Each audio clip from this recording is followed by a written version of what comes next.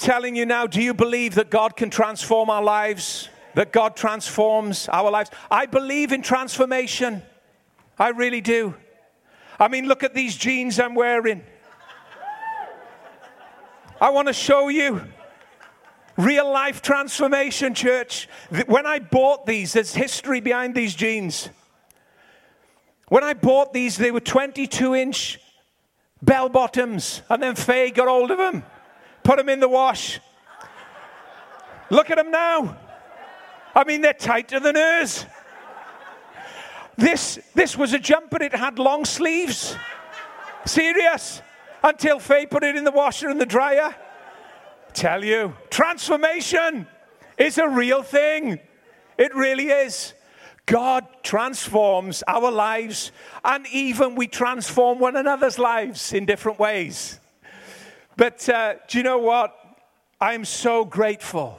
I am so grateful, as you are, to the grace and the mercy and the love of God. It's unending in its application to our lives. It's wonderful what it does. It's not just a theory. It's not just a formula. It's not just a song that we sing. It has very real life implications on a daily basis for every single one of us.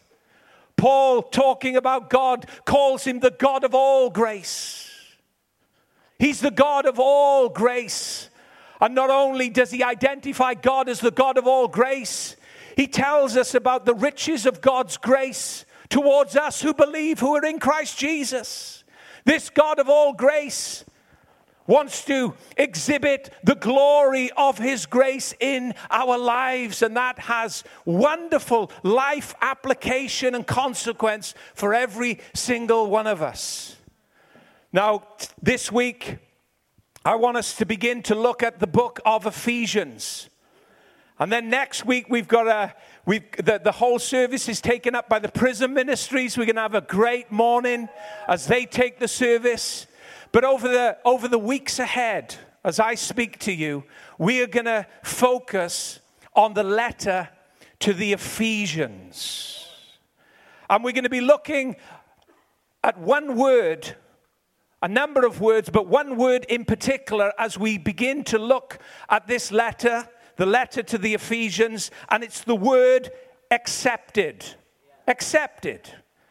In Ephesians chapter 1, verse 6, Paul, talking about God, he says that he has made us accepted in the beloved. You have been made, I have been made accepted in the beloved. And Paul concludes that we've been made accepted in the beloved as a result of the glory of God's grace to us in Christ Jesus. That is the result. That is the outworking of God's grace. You've been accepted in the beloved. This word accepted is a very important word.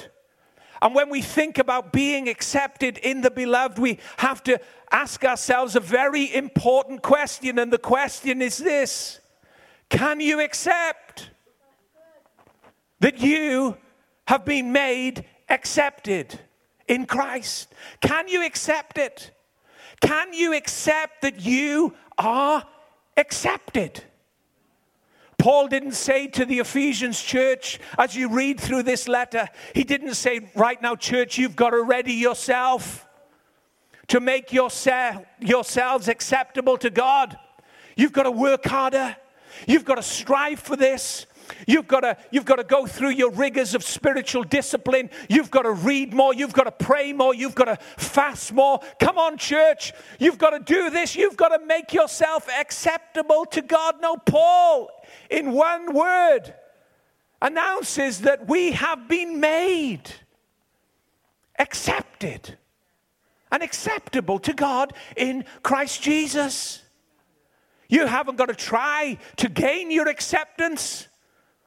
Your acceptance has already occurred instantaneously the moment that you place faith in the grace of God, which is in Christ Jesus, his provision for your life. In that moment, instantaneously, you were made acceptable to God in Christ.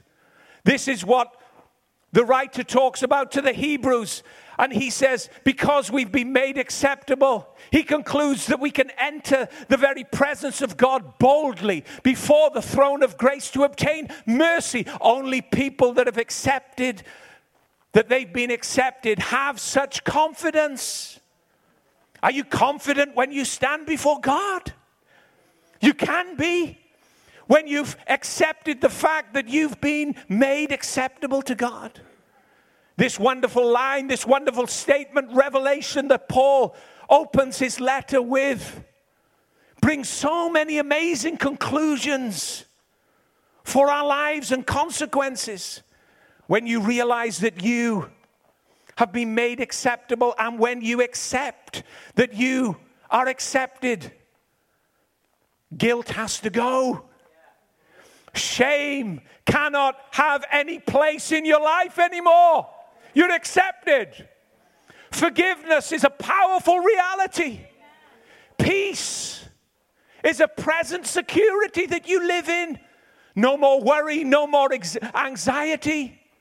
Those enemies that stalk and have stalked the church of God generation after generation no longer have place when a believer, when a child of God stands on the word of God and the declaration that has come from heaven. Accept. You're accepted, church. It has amazing consequences for our lives. This is the glory of His grace. This is the practical outworking of it all. This acceptance has no classification. Rich and poor alike find their acceptance before God not based on their materials, on their material possessions, but based on the finished work of Jesus on the cross and in His resurrection to justify us. Rich and poor alike are accepted. There is no classification. Weak and strong, let them come. Young and old, all find their place as they simply believe and place their faith in what God has done through Christ Jesus. And we're going to look at this over the weeks to come. This word accepted and other words that bring great blessing, because this word in Ephesians chapter 1 verse 6 doesn't just stand alone. It's rooted and linked to many, many other words that Paul uses in this great letter.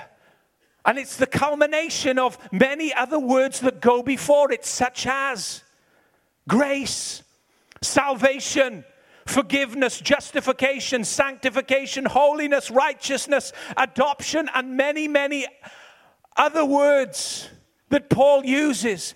Great theological truths and statements about our lives that we might not understand, but they're all linked into and become the foundation of this one word, accepted in the beloved. They all go before this word to make it what it is. And over the weeks, we'll look at some of these words maybe and try to explain them.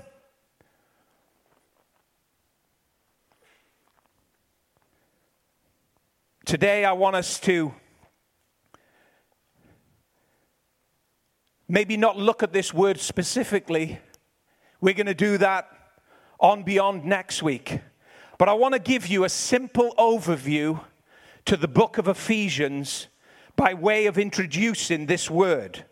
The letter to the Ephesians is an amazing letter. Not only is it deeply spiritual, that's wonderful, but also it's extremely practical. There's an amazing balance in this letter, in these writings that Paul gives us of spirituality and practicality. They both go hand in hand. And when you examine the book of Ephesians textually, what you discover is two halves. The first 3 chapters deals with a very graphic spiritual picture. And the last 3 chapters deal with a very raw, rugged, practical picture. It has 2 halves. And the simple outline and framework to this book would be this. The first 3 chapters of Ephesians portrays our position spiritually in Christ Jesus. For instance, Paul tells us, and you'll remember this verse and these words well, he tells us that we have been seated in heavenly places. That's in the first 3 chapters. You find that phrase, seated in heavenly places. It's what commenters call positional truth. But then, to balance that positional truth, in the latter 3 chapters, Paul focuses on a practical outworking of being seated in Christ. He admonishes the church to stand, and having done all to stand, remain standing. Seated in heavenly places. That's our position spiritually, but standing and remaining strong and faithful in our stance on earth is the raw, rugged reality in real time, day-to-day life. It's not just a huge spiritual exegesis of where we are in Christ. It has very real, practical application to our lives and the way we live. Let me give you some more contrasts about this book as we introduce it and as we think about it. In Ephesians chapters 1 to 3, Paul teaches the church about their spiritual wealth. Do you know you're wealthy? Do you know you're rich beyond measure? Do you know it's an affront for us to ever think that we're poor? You're the richest people on the planet. You say, but Dave, I haven't got much in the bank. Well, neither have I. But in God, the account is full. In God, the account is abundant. In God, there will never, ever be any withdrawal, any overdrawn syndrome. The account is full. The account is abundant. You're rich beyond measure. And in the first 3 chapters, Paul is showing us and showing the church at large that we are wealthy beyond measure. Ephesians 1 verse 3, he says, blessed be the God and Father of our Lord Jesus Christ, who has blessed us with every spiritual blessing in heavenly places. You're rich, church. You're abundant. You can't look at your life. I can't look at my life in a disheveling way any longer with a poverty mindset. We have to appropriate this. We have to believe this. But then, to balance it. So he tells us we're spiritually wealthy in Christ Jesus in the first half of the book. But then to balance it through chapters 4 to 6, he concentrates on how spiritually wealthy people walk and conduct themselves in life. He takes it from the spiritual, and again now he brings it down into practical living. Ephesians 4 verse 1, he says, I therefore, the prisoner of the Lord, beseech you to walk worthy of the calling with which you were called.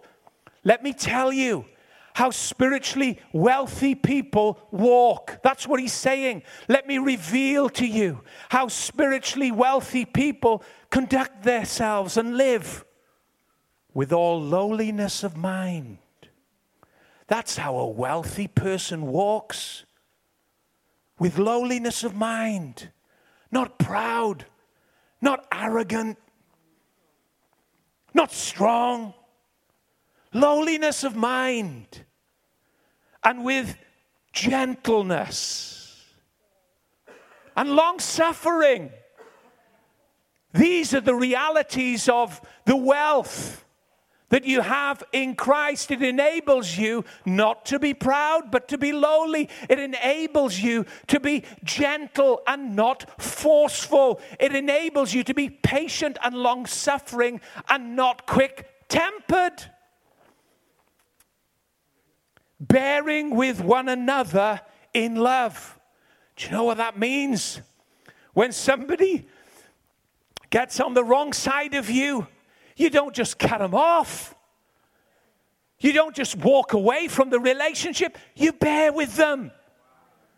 This is what Paul is saying. You know, he could have just ranted on and just preached and said, hey, listen, do you know what? You've been blessed with every spiritual blessing in Christ Jesus, and never touched the practicals of day-to-day living. But you know what? He preached the whole counsel of God. He says, yes, we are blessed with every spiritual blessing in Christ Jesus, but that has to be translated into real life situations. We'll see if you're blessed when you want to be proud. We'll see if you're blessed with every spiritual blessing when you want to strike back and you need to be gentle. These are real things that Paul deals with in this amazing letter.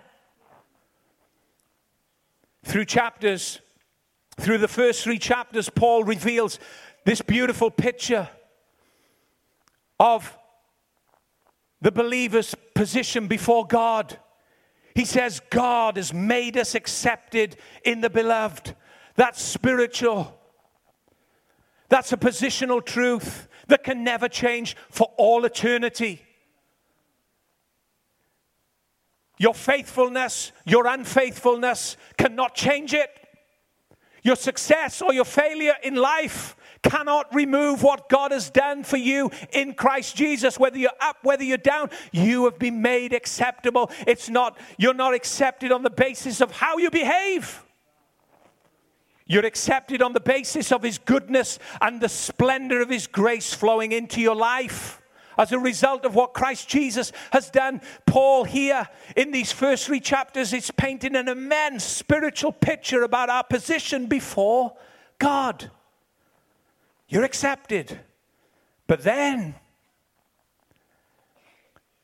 he begins to concentrate on how this acceptance has to be worked out in our lifestyle. In the latter part of the letter, Paul emphasizes again that we're to walk in love, live sacrificial, and diffuse a sweet smelling aroma to others and to God. Ephesians 5 verse 1 to 2 says this, therefore, be imitators of God as dear children, and walk in love, as Christ also loved us and has given Himself for us, an offering and a sacrifice to God for a sweet smelling aroma. Can you see how this letter is perfectly balanced, perfectly even, dealing with spiritual truths in a wonderful way in the first 3 chapters, but then dealing with the practicals of day-to-day living and how those spiritual truths come into our life experience in the latter part of the letter. The first 3 chapters of Ephesians is about the privileges that we have in Christ Jesus as a result of His saving grace, as a result of what God has done, as a result of His plan and His eternal purpose towards us. But the latter part is about the empowerment of this grace moving through our lives on a day-to-day basis, shaping our choices, overcoming our circumstances, and enabling us to live the life that God has designed for us to live. The first part of the book, oh, you're going to love this one. I love this one. It's my favorite one. Paul says this, God can do exceedingly abundantly above all that we ask or think according to the power that works within us.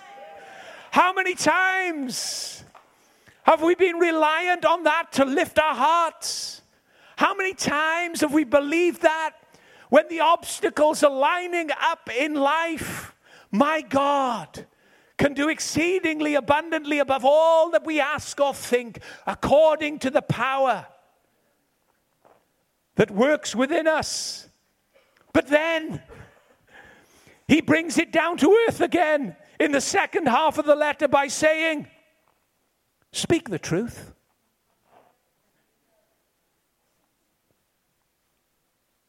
My God can do exceedingly abundantly above all that I ask or think through the power that works within me. Speak the truth. Don't lie. That's what he says. Speak the truth. Then he says, don't lie. But Paul, we want to live there up in the heavenlies. Paul, we want to cast our mind on the spiritual. Paul, this revelation that you're giving is so euphoric. It's so wonderful. It's almost out of the body. No, you're in the body. Speak the truth. Don't lie. Don't let the sun go down on your anger. Stop stealing. He's speaking to church folk now.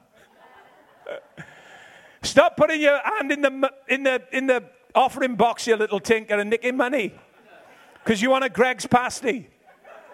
Do you no good, that pasty?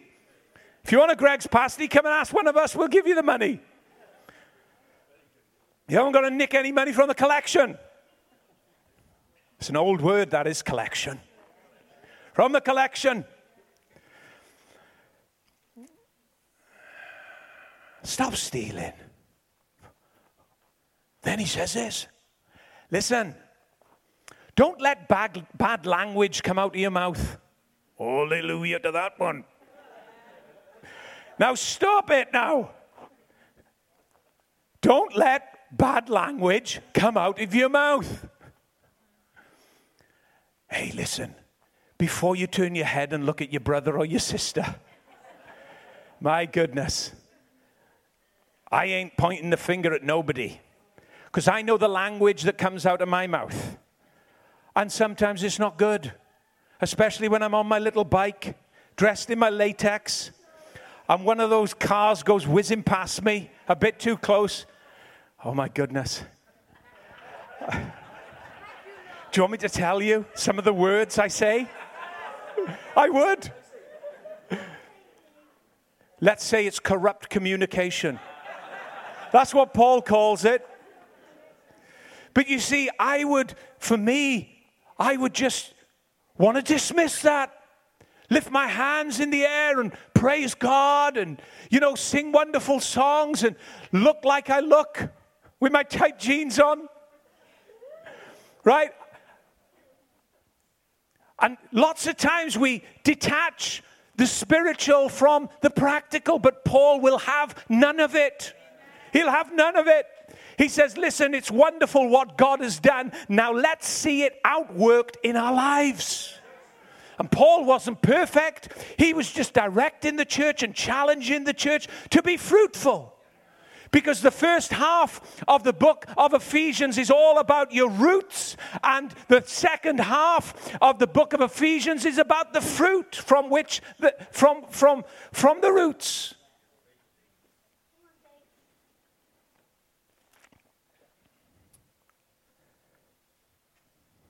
First 3 chapters concentrates on our privileges. The last 3 chapters concentrates on the outworking and the practice of those privileges. The first half of Paul's letter, you see it. His eyes are in the eternities of God. His eyes and his mind is captured by a vision whereby we are the recipients in eternity of endless grace, God's riches towards us, not only on this earth, but in an endless way, in an eternal way.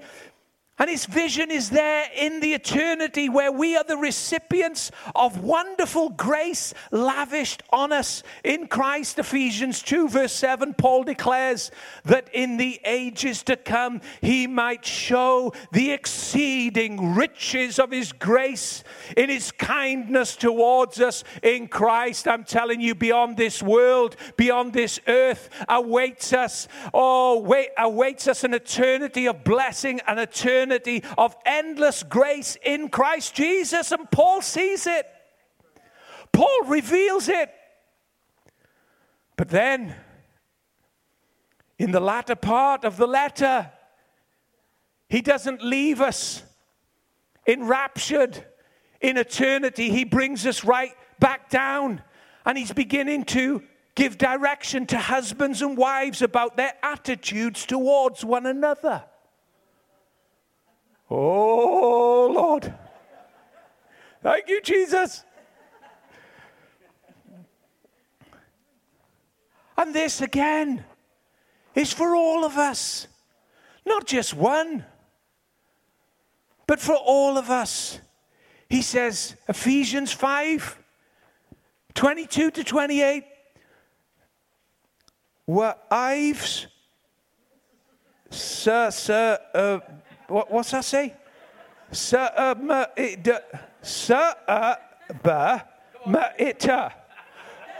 What's it say, and? Hold on now. Wives, I tell you what, I wasn't very good in school. I mean, I haven't done bad up until now, but wives, submit to your husbands. There you are.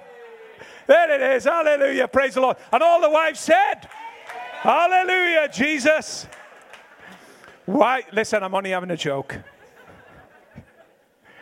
Wives, submit to your own husbands as to the Lord. For the husband is the head of the wife. I tell you, listen, guys, this runs in the face of culture. This is an affront to the culture and the feministic society we live in. They'd want to rip it out. I'm telling you, man. But if you want to do it God's way, and if we want to get blessing, and this isn't directed to wives, it's equally as directed to husbands, as we'll see. But it runs in the face of the culture and the time in which we live. Wives, submit to your husbands, your own husbands, as to the Lord. That's right. Submit to your own husbands. He's very clear. He doesn't leave. I tell you now, man. My God, we better not go there. Woohoo! It's amazing the revelation that you get in church, isn't it? As the Holy Spirit applies his light. Never forget that. Wives, submit to your own husbands as unto the Lord. For the husband is the head of the wife, as Christ is the head of the church. Listen, Christ has never abused his church. And no husband should ever abuse his wife. I'm telling you, if the husband is doing a correct job, the wife will readily submit. Readily submit. For the husband is the head of the wife, as also Christ is the head of the church, and he is the Savior of the body. Therefore, just as the church is subject to Christ, so let the wives be to their own husbands. There it is again. Look, own husbands in everything. Husbands, now, here, listen. Husbands, love your wives. Just as Christ loved the church and gave himself for her. I'm telling you, the standard for husbands is higher than the standard is for the wives. Lay your life down as Christ laid his life down for the church. That's what Paul is saying. Paul, can't we go back to the picture in eternity where we're receiving endless grace? Yeah, we can. But in light of that wonderful grace that's to occur in eternity for all time and forever, we should be able to have loving relationships with one another. Husbands, love your wives just as Christ loved the church and gave himself for her, that he might sanctify and cleanse her with the washing of water by the word, that he might present her to himself a glorious church, not having spot or wrinkle or any such thing, but that she should be holy and without blemish. There's care, there's love, there's attention to detail that Jesus gives to his church. It's off the scale. And Paul is painting the same picture and pointing out to husbands how to be to their wives as he uses Christ in his service to the church. We're not going to get it right, guys. We're going to make mistakes. There's going to be we all know that marriage is a constant work. A constant work. That we love each other, that we accept each other, that we submit to each other. But I'm telling you, with Jesus at the center of it, you can walk on through and be everything that he's called you to be as a married couple. You really can. So husbands ought to love their own wives. He uses that word own again. Own wives. I don't know why God's bringing this up this morning, but there could be a reason. Your own wife, your own husband. So husbands ought to love their own wives as their own bodies.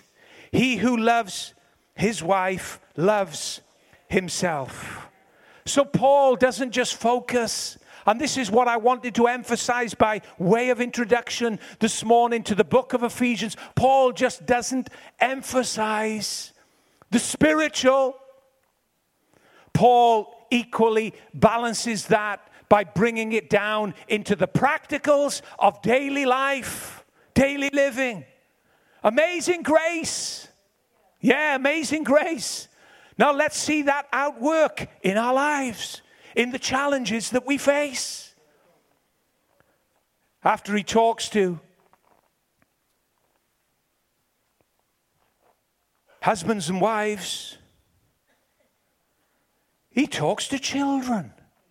Any children here? Amen. That's right. Now you children, listen up good. Listen now. We got the young people in here this morning. Listen up good. Listen now to the word of God. Because this is the Apostle Paul speaking to you. He doesn't just speak to mums and dads. He speaks to the children. He says this, Ephesians 6, verse 1 to 4. Children, obey your parents in the Lord, for this is right. Honor your father and mother. Now listen, there's a reason why you're to honor your father and mother. This is the first commandment with a promise, that it may be well with you and that you may live long on the earth. Young people, look at me a minute. You young people, Daniel, look at me a minute. Would you like to live a long life? The answer is yes. Okay? I'll give you a little clue, right? Would you like to live a long life? Yeah, they got it right. Come on, let's give them a round of applause. Well, if you want to live a long life, according to the Bible, listen, honor your father and mother, that it might go well with you. What does that mean? Speak well of mum and dad. In school, out of school, respect them. Do you know what? Young people, look at me. Look at me. Look at me a minute. I'm going to give you a bit of advice now. Right? Get off your phones. Turn them off. Right? Just look here, because I'm going to help you to live a long life, to be prosperous and successful. Listen. I'm not telling you off. I'm instructing you and guiding you. Do you know if you curse your mother and father, you know if you speak against your mother and father, it won't go well with you. If you speak well of mum and dad, you'll have a long life, a good future, and you'll be successful. Listen, don't listen to other young people that curse their mother and father. Walk away from them. Just a little side note. There we go. That's that one done. Amen. I always wanted to speak to young people.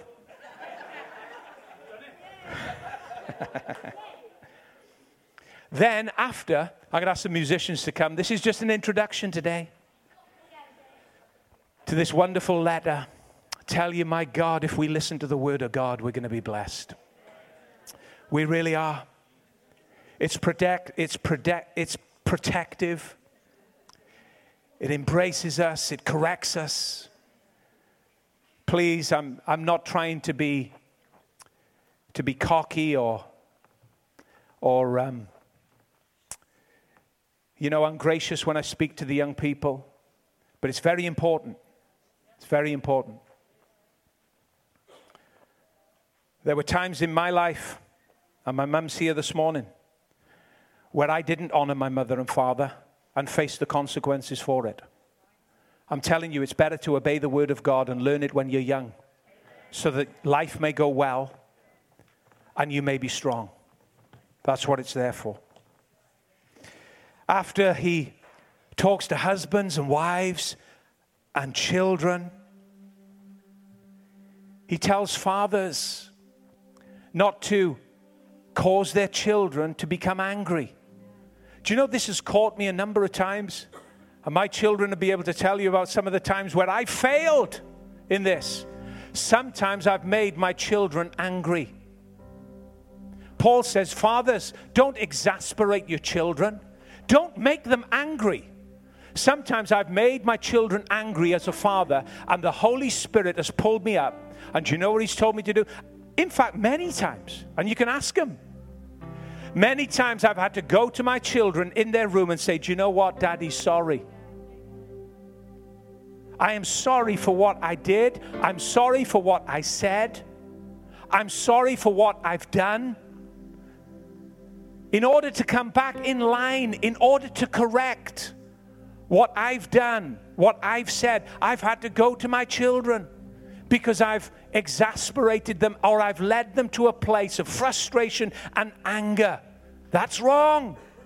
This guidance is for all of us at every level, at every stage. After he talks to the fathers and the children, he talks to employers and employees. You see, these truths go into every area of our life. They extend into all of our living. Paul, in the first 3 chapters, talks about this wonderful grace that we've received, the fact that we've been made acceptable in the beloved. But all of that spiritual blessing and all of that wonderful picture has to have a practical, day-to-day outworking in our lives. And that's why in the latter part of the book, he deals so thoroughly with these practical issues. Over the next weeks, after next week, we're going to continue on by looking at that word accepted. Then we're going to look maybe at some other words that are linked and are foundationary to that wonderful place of acceptance in God, very simply. And it's going to enrich us. But the question today that I want to leave with you, and I want you to go over in your mind, is this: can you accept that you've been accepted? Can you accept that you have been accepted? There's a way that you can test yourself. There's a way that you can test yourself when you go from this place, when you go to a quiet place today, in your time before the Lord. You can test yourself if you truly do accept that you have been accepted. Does guilt still have a hold of you and shame?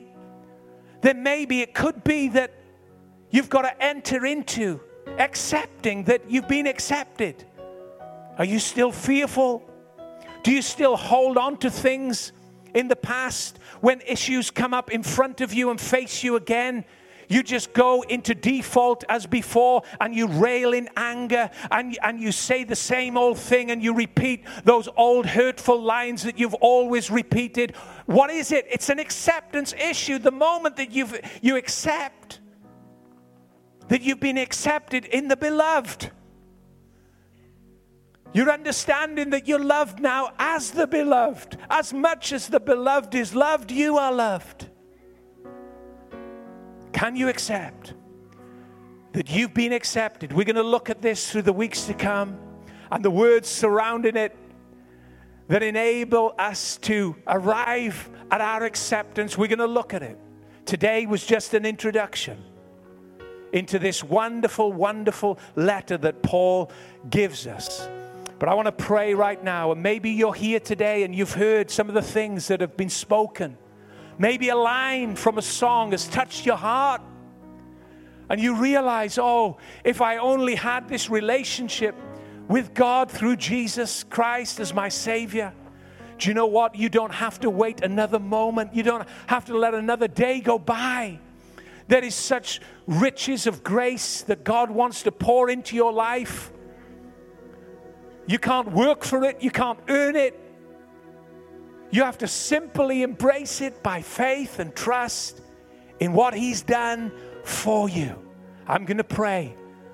And maybe you'd like to pray, repeat this prayer in your heart with me quietly. And by praying, you're just going to simply place your faith in Jesus to be your Savior. Maybe you haven't prayed this prayer. Or maybe today you feel estranged from God. You feel far away. Hey, listen, there is no distance between you. You've been made accepted in the beloved. And today you come into that place again where you are going to accept that. Let's pray together. Father, I pray for everybody here under the sound of my voice today. Holy Spirit, I pray that we would accept that we have been made acceptable in the beloved before you. Thank you. That deals with guilt. It deals with fear. It deals with shame. It deals with all of the voices that would jump up and shout from our past. Lord, I thank you that this acceptance means that all things have passed away. Behold, all things have become new, that we are new creatures in Christ Jesus. And Lord, I pray if there's anyone here today that is struggling with their acceptance before you because of something they've done or something that's been done to them, Lord, I pray, Holy Spirit, on hearing this word, they would appropriate it by faith, and your Holy Spirit would carry it and work it. And we would see this transformation that you desire for our lives. And I pray, Lord, for those under the sound of my voice that want to receive Jesus into their heart. Pray this prayer with me right now, quietly.